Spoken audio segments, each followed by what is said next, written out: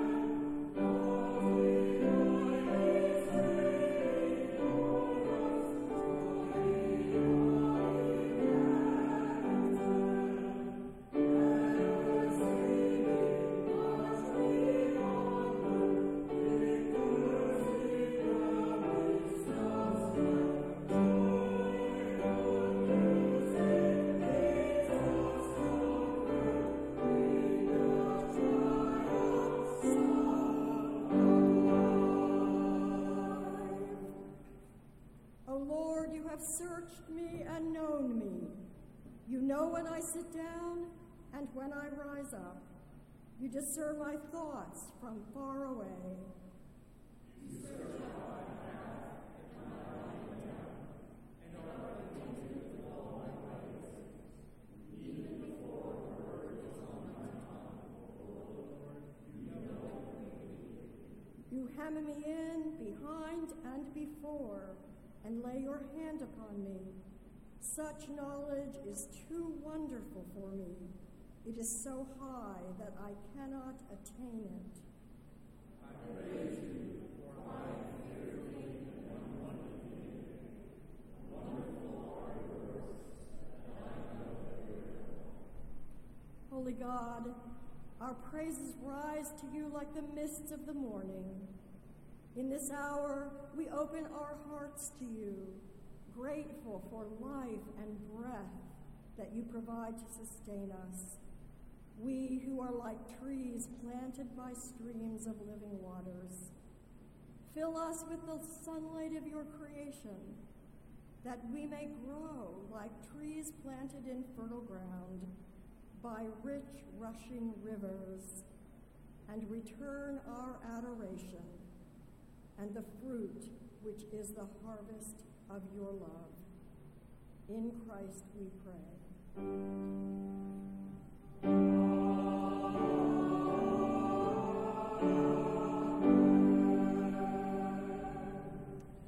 You may be seated. Grace to you and peace from the First Presbyterian Church in Philadelphia, both everyone gathered here in this sanctuary, as well as others worshiping in other locations. We are glad and grateful to gather together in the name of our Lord Jesus Christ. And because it is in Christ's name that we have gathered, that means our word of welcome is one that is unequivocal.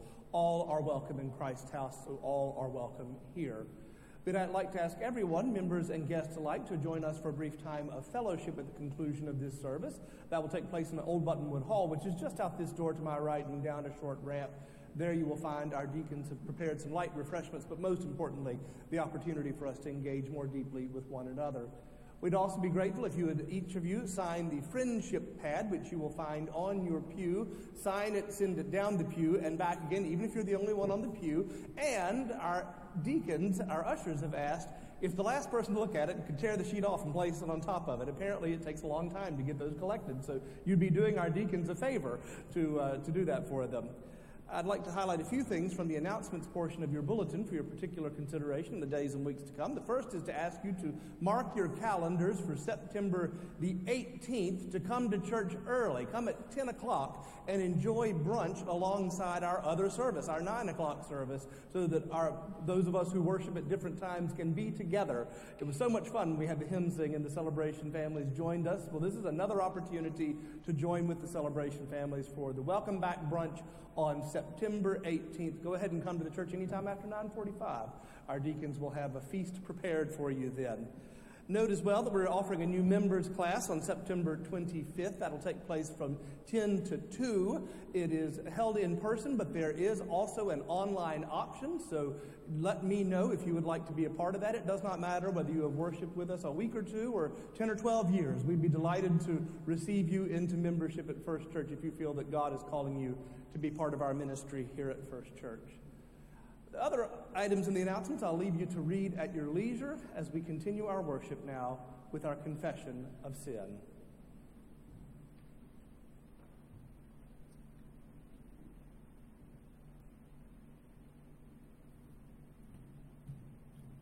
The proof of God's amazing love is this, that while we were yet sinners, Christ died for us, Christ rose for us, Christ reigns in power for us.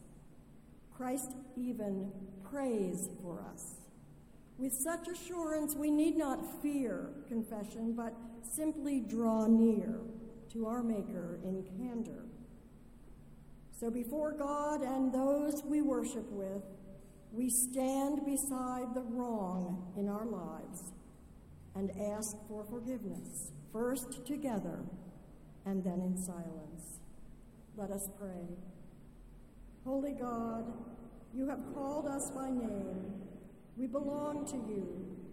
In our baptism, you have sealed us as your own. Your claim on our lives is total, complete.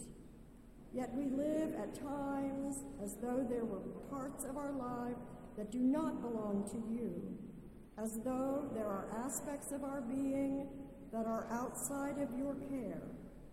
We hesitate to embrace the prayerful, abundant existence you crave for us. Forgive us, we pray, for clinging to less. Restore to us the knowledge that we are fearfully and wonderfully made by your own hand out of the overflowing of your love. Hear our prayers, O Lord.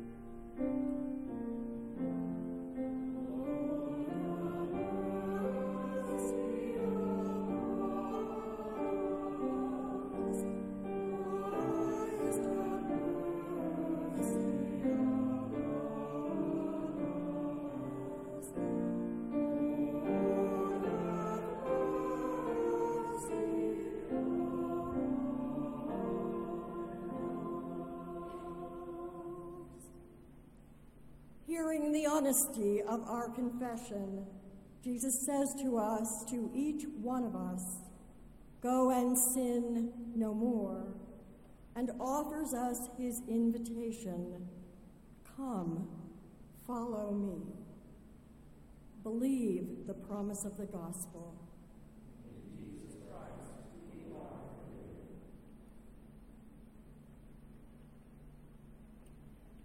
Today's first lesson from the Old Testament and from the lectionary is from the book of Deuteronomy, the 30th chapter, beginning reading at the 15th verse.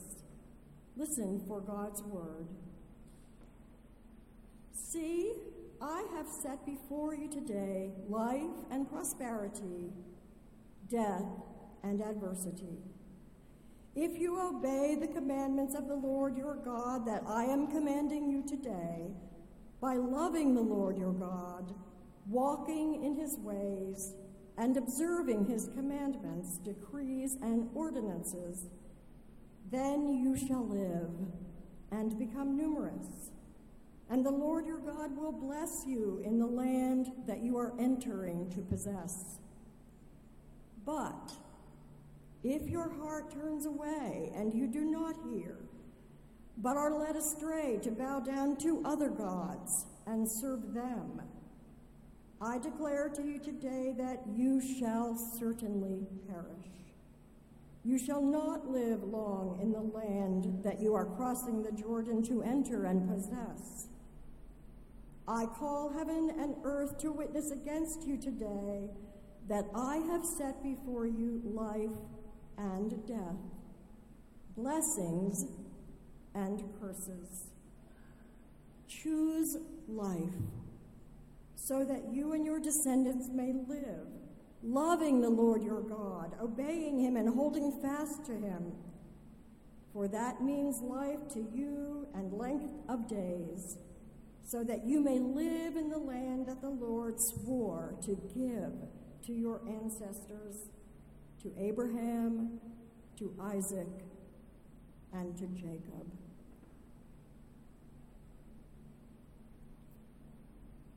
We are in the Gospel of Luke in this season of the lectionary, and today's lesson comes from the 11th chapter of Luke's Gospel, a very familiar passage to all of us. Listen for the word of God.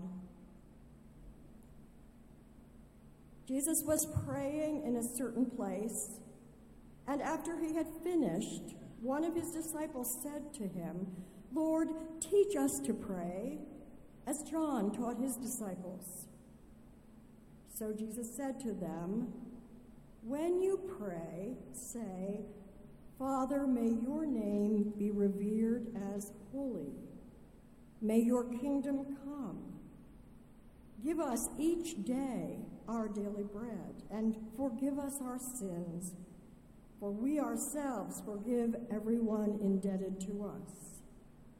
And do not bring us to the time of trial.'"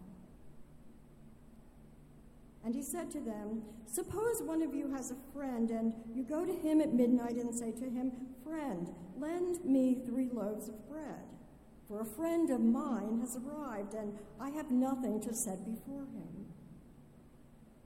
And he answers from within, 'Do not bother me.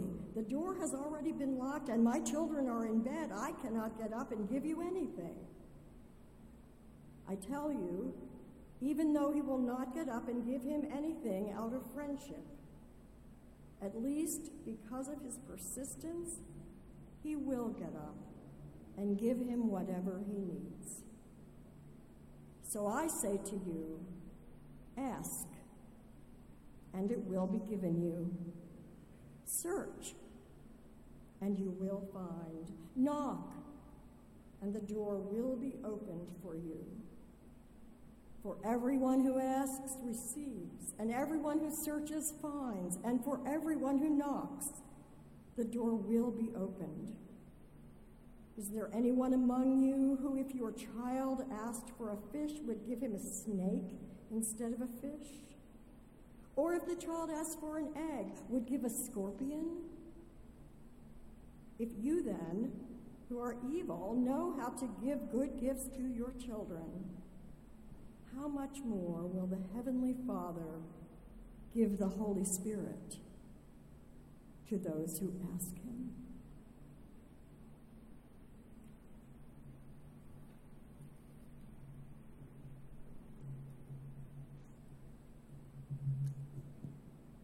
Starting next Sunday for 5 weeks, we will be in a sermon series on the Lord's Prayer. This Sunday's sermon is a little bit more foundational. It's on prayer generally, but we'll be departing from the lectionary for at least a few of the lessons for each of those weeks. But I'd also like to invite you for a time of discussion following the sermon series, which will take place after you have a chance to get a cookie at coffee hour and come up to the McCall room, and we will talk about what we have learned. For generations, the church used the Lord's Prayer and the Apostles' Creed as the basis for how to teach people about Jesus Christ and about God and about the Holy Spirit. So we will be standing in a long line of people who have learned about faith through the words of the Lord's Prayer as we encounter it during this 5-week series. Our final lesson comes to us today from the letter to the Hebrews, the 4th chapter, verses 12 through 16. Continue to listen for the word of God to us this day. Indeed, the word of God is living and active and sharper than any two-edged sword, piercing until it divides soul from spirit, joints from marrow. It is able to judge the thoughts and intentions of the heart. And before him no creature is hidden, but all are naked and laid bare to the eyes of the one to whom we must render an account. Since then we have a great high priest who has passed through the heavens, Jesus, the Son of God. Let us hold fast to our confession. For we do not have a high priest who is unable to sympathize with our weaknesses, but we have one who in every respect has been tested as we are, yet without sin. Let us, therefore, approach the throne of grace with boldness, so that we may receive mercy and find grace to help in time of need. This is the word of the Lord. Thanks be to God.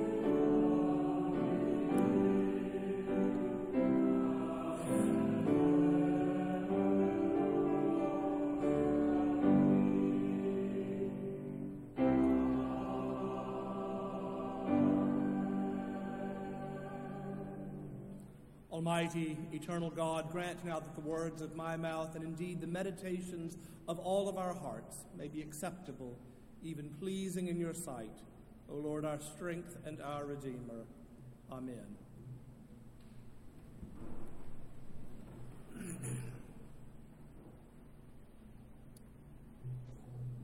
Perhaps you remember Barbara Kingsolver's popular novel, The Poisonwood Bible. It is about a poorly prepared missionary journey.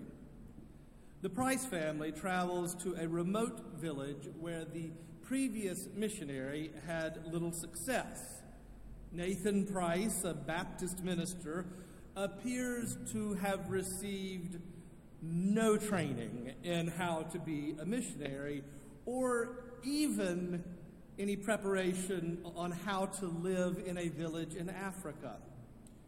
What he had was a grand vision of teaching the natives how to farm so that they might avoid the famines that had plagued their land, and thereby winning them over to the gospel of Jesus Christ. Disaster ensues.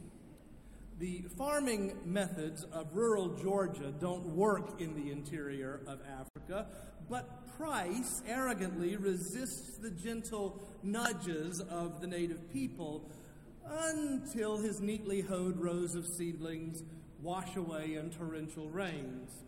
Only then does he learn that he must bend his understanding of farming to a different continent.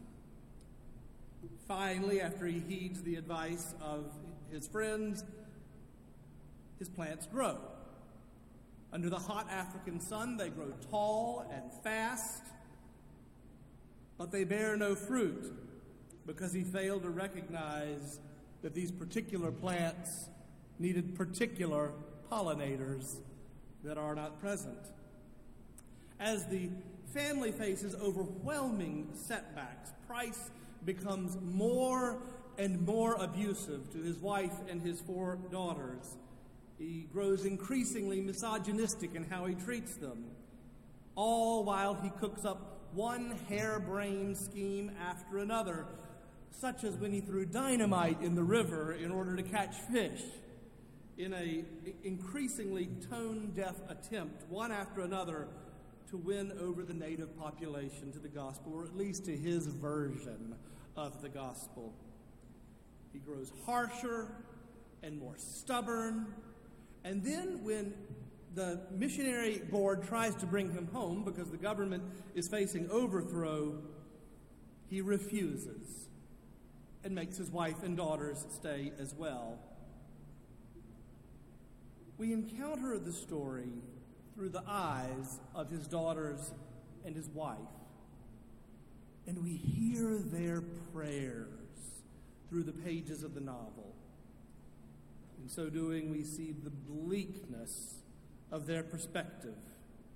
We read of their hopes and disappointments, of shattered dreams, and although it is just a novel, if you reacted as I did to it, perhaps you were left wondering, does prayer really matter? The author of Hebrews wants us to know unequivocally that we can approach God in prayer.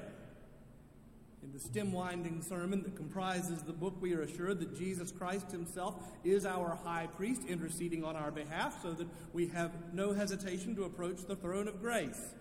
One scholar writes of this passage, the preacher's main purpose in this section is to encourage the congregation toward bold, even audacious prayer, to approach the throne of grace with boldness. The preacher wants them to move past fearful prayers, tidy prayers, formal and distant prayers, toward a way of praying that storms the gates of heaven with heartfelt cries of human need. He does not want them to pray like bureaucrats seeking a permit, but like children who cry out in the night with their fears, trusting that they will be heard and comforted. But that assurance may seem glib to those who feel their prayers are not heard. Jesus assumes that we will pray. Indeed, he teaches us how to, which we will explore over the next 5 weeks, as I noted. Given how much Jesus talks about prayer, I wonder if his disciples themselves even were a bit perplexed by the point of this particular faith exercise. Now, the Bible is made up of story after story after story of God's people crying out and being heard. God does hear our prayers, and God does care. But if, like me, you have had a season when perhaps it seems your prayers felt unanswered, maybe you also have asked the question, does prayer really matter? I think sometimes Christians forget the function of prayer. It becomes instead a litany of grievances, just sanitary enough to say nothing so that we do not risk offending our God. It should not be that way. Prayer is so much more. Prayer is, at its heart, it is lament. Prayer is subversive. Prayer is rejoicing. And prayer is thanksgiving.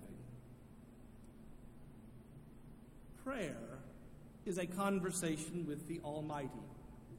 Its function is not to be lovely, to show off our piety, or to air a laundry list of what we think would be done in the world if only people saw things the way we do. No, prayer is an intentional orienting of our lives toward the Holy One. It is the sharing of grace with one who loves us. If our creeds and confessions represent the intellectual assent of faith, then surely prayer must be the language of our hearts, responding to God either out of deep gratitude or deep need. Firstly, prayer is lament. It is the voice of our hearts as we seek to express to God our deepest pain. Sometimes the church needs to make more room for lament. With the exception of the season of Lent, we tend to rush rather quickly toward the happy ending of the resurrection, forgetting that Jesus himself lamented. Jesus wept over the death of a friend. Jesus threw himself upon God's mercy in the garden. Jesus understood what it is to lament. And when we railroad straight past Good Friday to Easter, forgetting sorrow, then I think we shortchange the reality of sorrow. And God knows there are times when we need to feel our sorrow. There are times when a pietistic Christian response is the opposite of what is needed in our life of faith. But we resist that, probably because our culture frowns on what we call pity parties, and so we are tempted to dictate how long one should mourn the death of a spouse or a parent, a child or a marriage, or even the loss of a job. Impatiently, when the allotted time is up, we are expected to be on our way, healed and restored and whole. But grief doesn't really work that way, does it? A good friend of mine who is a therapist was leading a Kindermorgen group. One night, a father grabbed him by his shoulders and yelled at him, "I need to know how long it is going to hurt this bad." David replied, 1 year. It will hurt this bad for 1 year. And he said to me later, I have no idea if that is true, but he needed hope that it would get better because he had not been given a place for his lament to come out.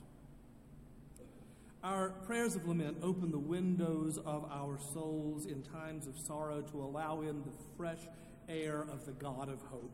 To believe in a God of redemption is to know that hope is always the final word. And when we carry with us loss and pain and need a place to feel these emotions, it is the heart of our humanity to voice our frustration. So let them fly. Remember in Forrest Gump, the scene where Lieutenant Dan, Forrest's commanding officer, finally cracks.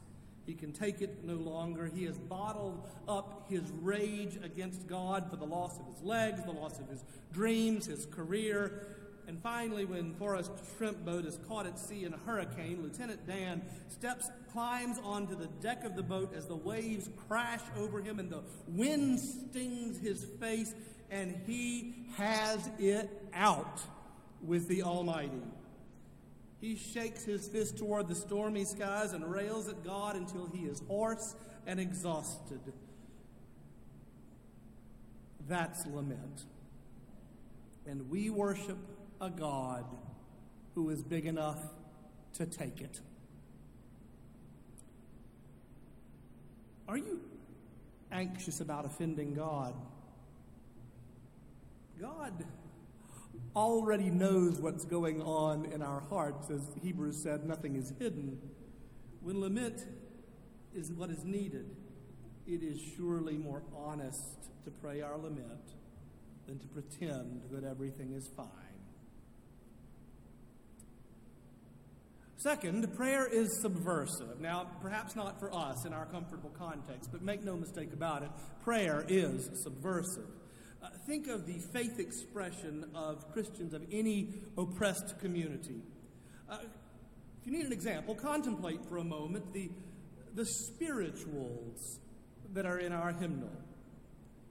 Their rousing melodies and motivating words often inspire us to love to sing them, but taken in their original context, they have an edge that we sometimes may miss.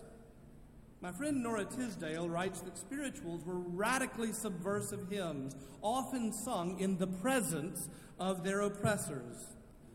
Swing Low, Sweet Chariot may sound like a journey to heaven, but sung in the bowels of a ship filled with enslaved people, it was a prayer to God to let down the lift and let these stolen people walk off that ship and go back home. Or that old song, Steal Away to Jesus.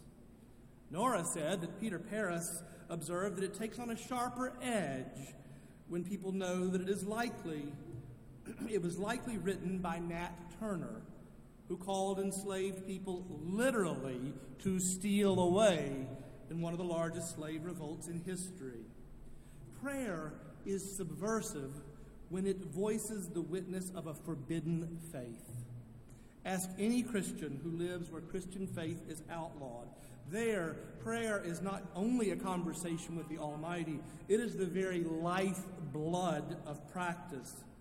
It is storming the gates of heaven for relief from oppression.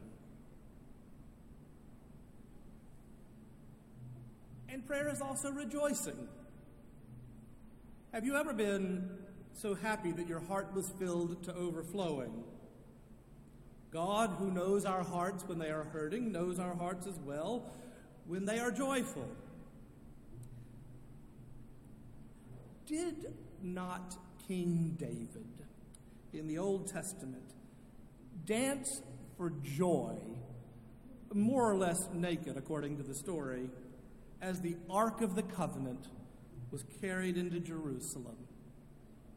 David danced with reckless abandon for the joy he felt, and his dance was prayer.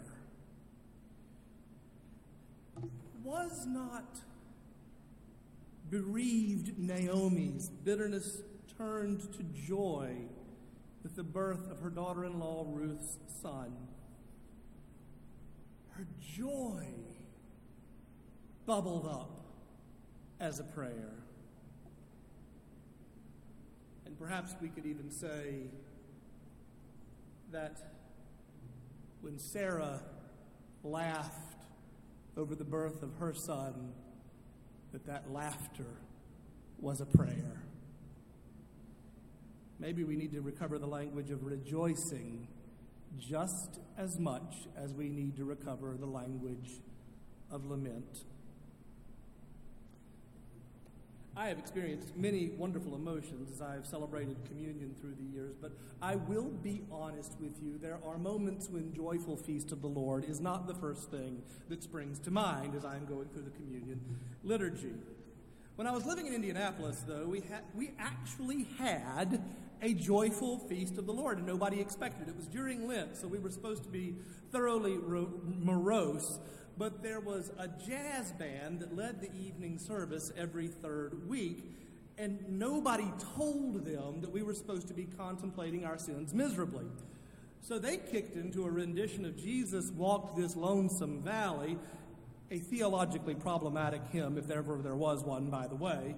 And the singer, whose weekday job was as a lounge singer, started singing, and she transported the congregation to a different place. We had smiles on our faces. Get that, Presbyterians rejoicing during communion in Lent. I'm sure it's a sign of the apocalypse. Prayer is as much the language of joy as it is the language of lament, and God delights in our joy just as God shares in our sorrow. And finally, prayer is thanksgiving. If subversiveness is the expression of faith and oppression, then surely thanksgiving must be the expression of faith for those who are not oppressed. And how often are our words thanksgiving and praise? The hymns we sing are prayers of praise and thanksgiving. The music, even the parts that don't have words, are offered as prayer to God of thanksgiving. Consider the doxology we'll sing in just a few minutes. Now, many blessings in life are palpable. We can see them and touch them and feel them. Some blessings, though, are ethereal and known only to us and to God. But however we encounter the blessings of God, God is always the source of every blessing. So maybe sing those hymns loud and proud as we give thanks to Almighty God. When we pray, we orient our lives toward God, and I will grant perhaps sometimes it will feel like a one-sided conversation, but it is communing with God nonetheless. And if I can say just one thing that you remember from this sermon, it's this: God really doesn't care about our eloquence. God cares about our prayers. Now, it may be that you have a hard time getting started, so if that is the case, you can begin by praying the Psalms. If you're new to the Bible, just crack it open right in the very center, and you'll find the Psalms there. And they were the prayer book of our ancient faith ancestors. There's joy, there's lament, there's thanksgiving, there's rejoicing. It's all there, ready to be used. Just open up and pray the Psalms. Our scripture this morning does, after all, tell us that it is right that we should pray, and Jesus teaches us how. It is right that we should pray as our hearts lead us. Most of all, in prayer, be honest with God, because we can fool ourselves, but we can't fool God, who hears us and loves us. Prayer is lament, prayer is subversive, prayer is rejoicing, prayer is thanksgiving. Sometimes our prayers will come out as words, sometimes our prayers will come out as nothing more than a deep sigh. We are created to have a relationship with God, and prayer is the language by which that relationship is deepened. So yes, prayer really does matter. It is essential to the expression of faith. In the name of the Father, and of the Son, and of the Holy Ghost. Amen.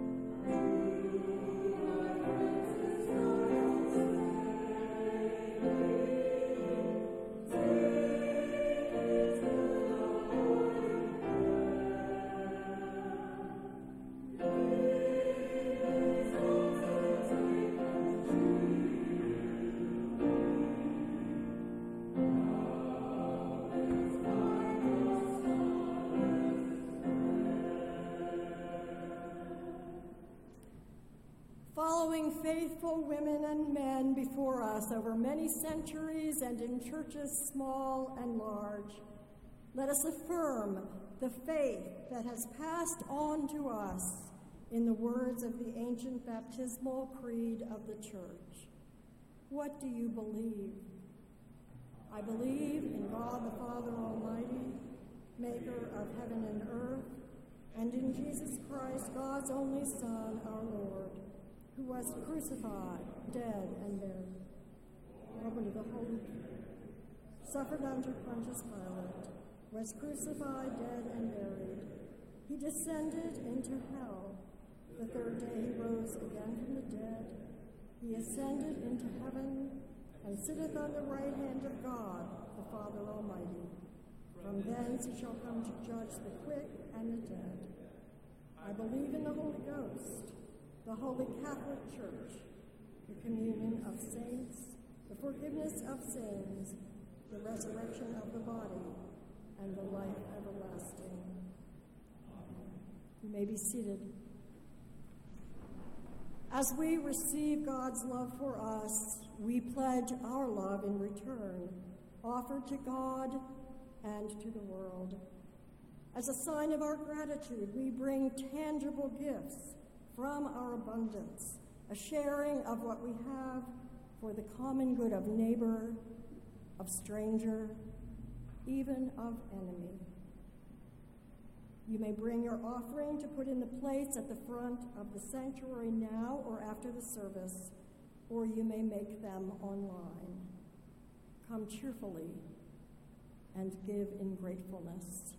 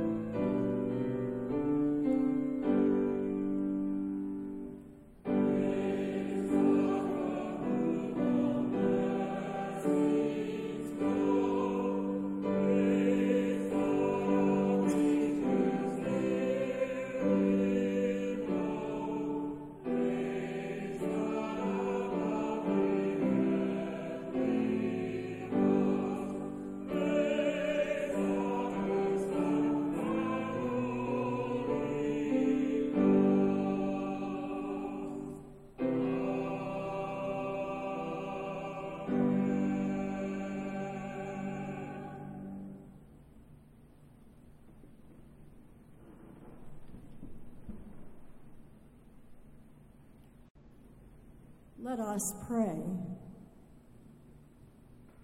Gracious God, often we do not know how to pray.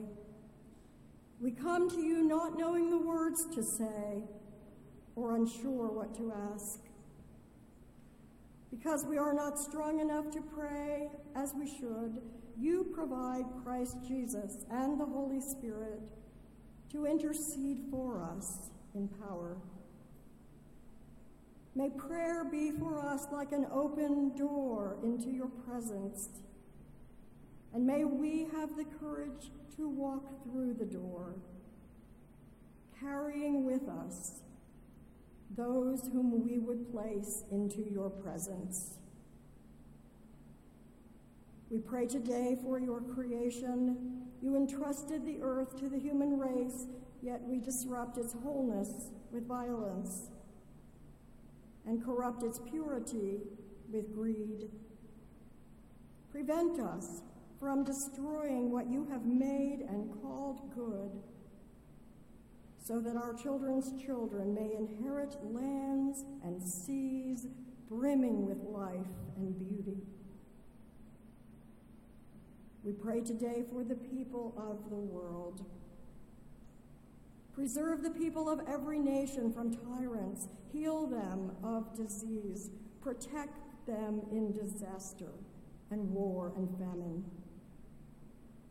Help all women, children, men walk in the ways that lead to peace. Today, in particular, we carry to you the people of Ukraine and the people of Russia. Keep them in safety. Protect them from violence and from the threat of nuclear accident. We bring the people of Pakistan, especially today, into your presence. Protect them in the midst of the floods.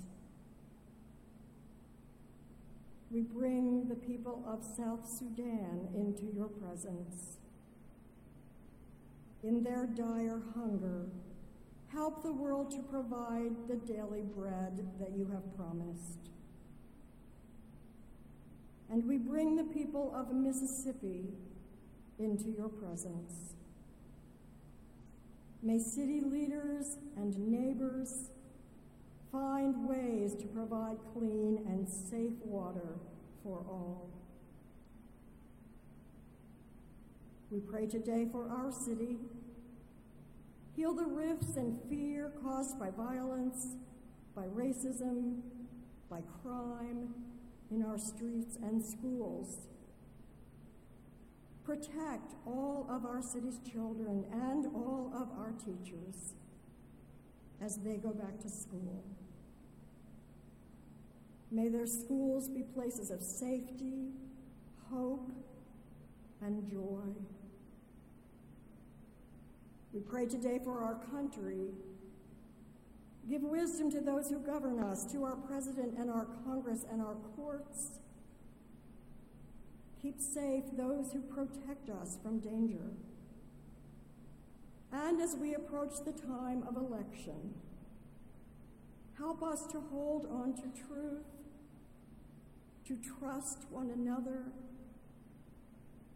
to remain open to those with whom we differ.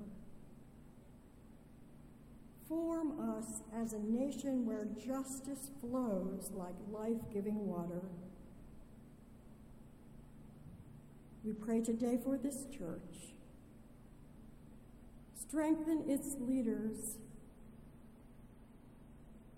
We carry into your presence Baron and Megan, Jerry, Andrew, Annie, Sue, and Nicholas.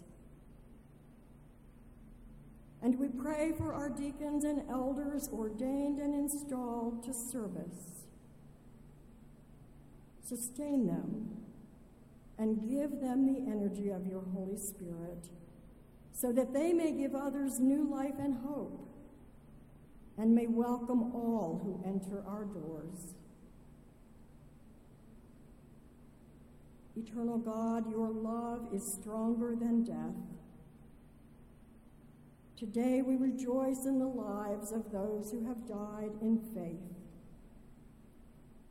In particular today, with gratitude, we remember Frederick Buechner, Presbyterian minister and writer who inspired many with his words of beauty and truth.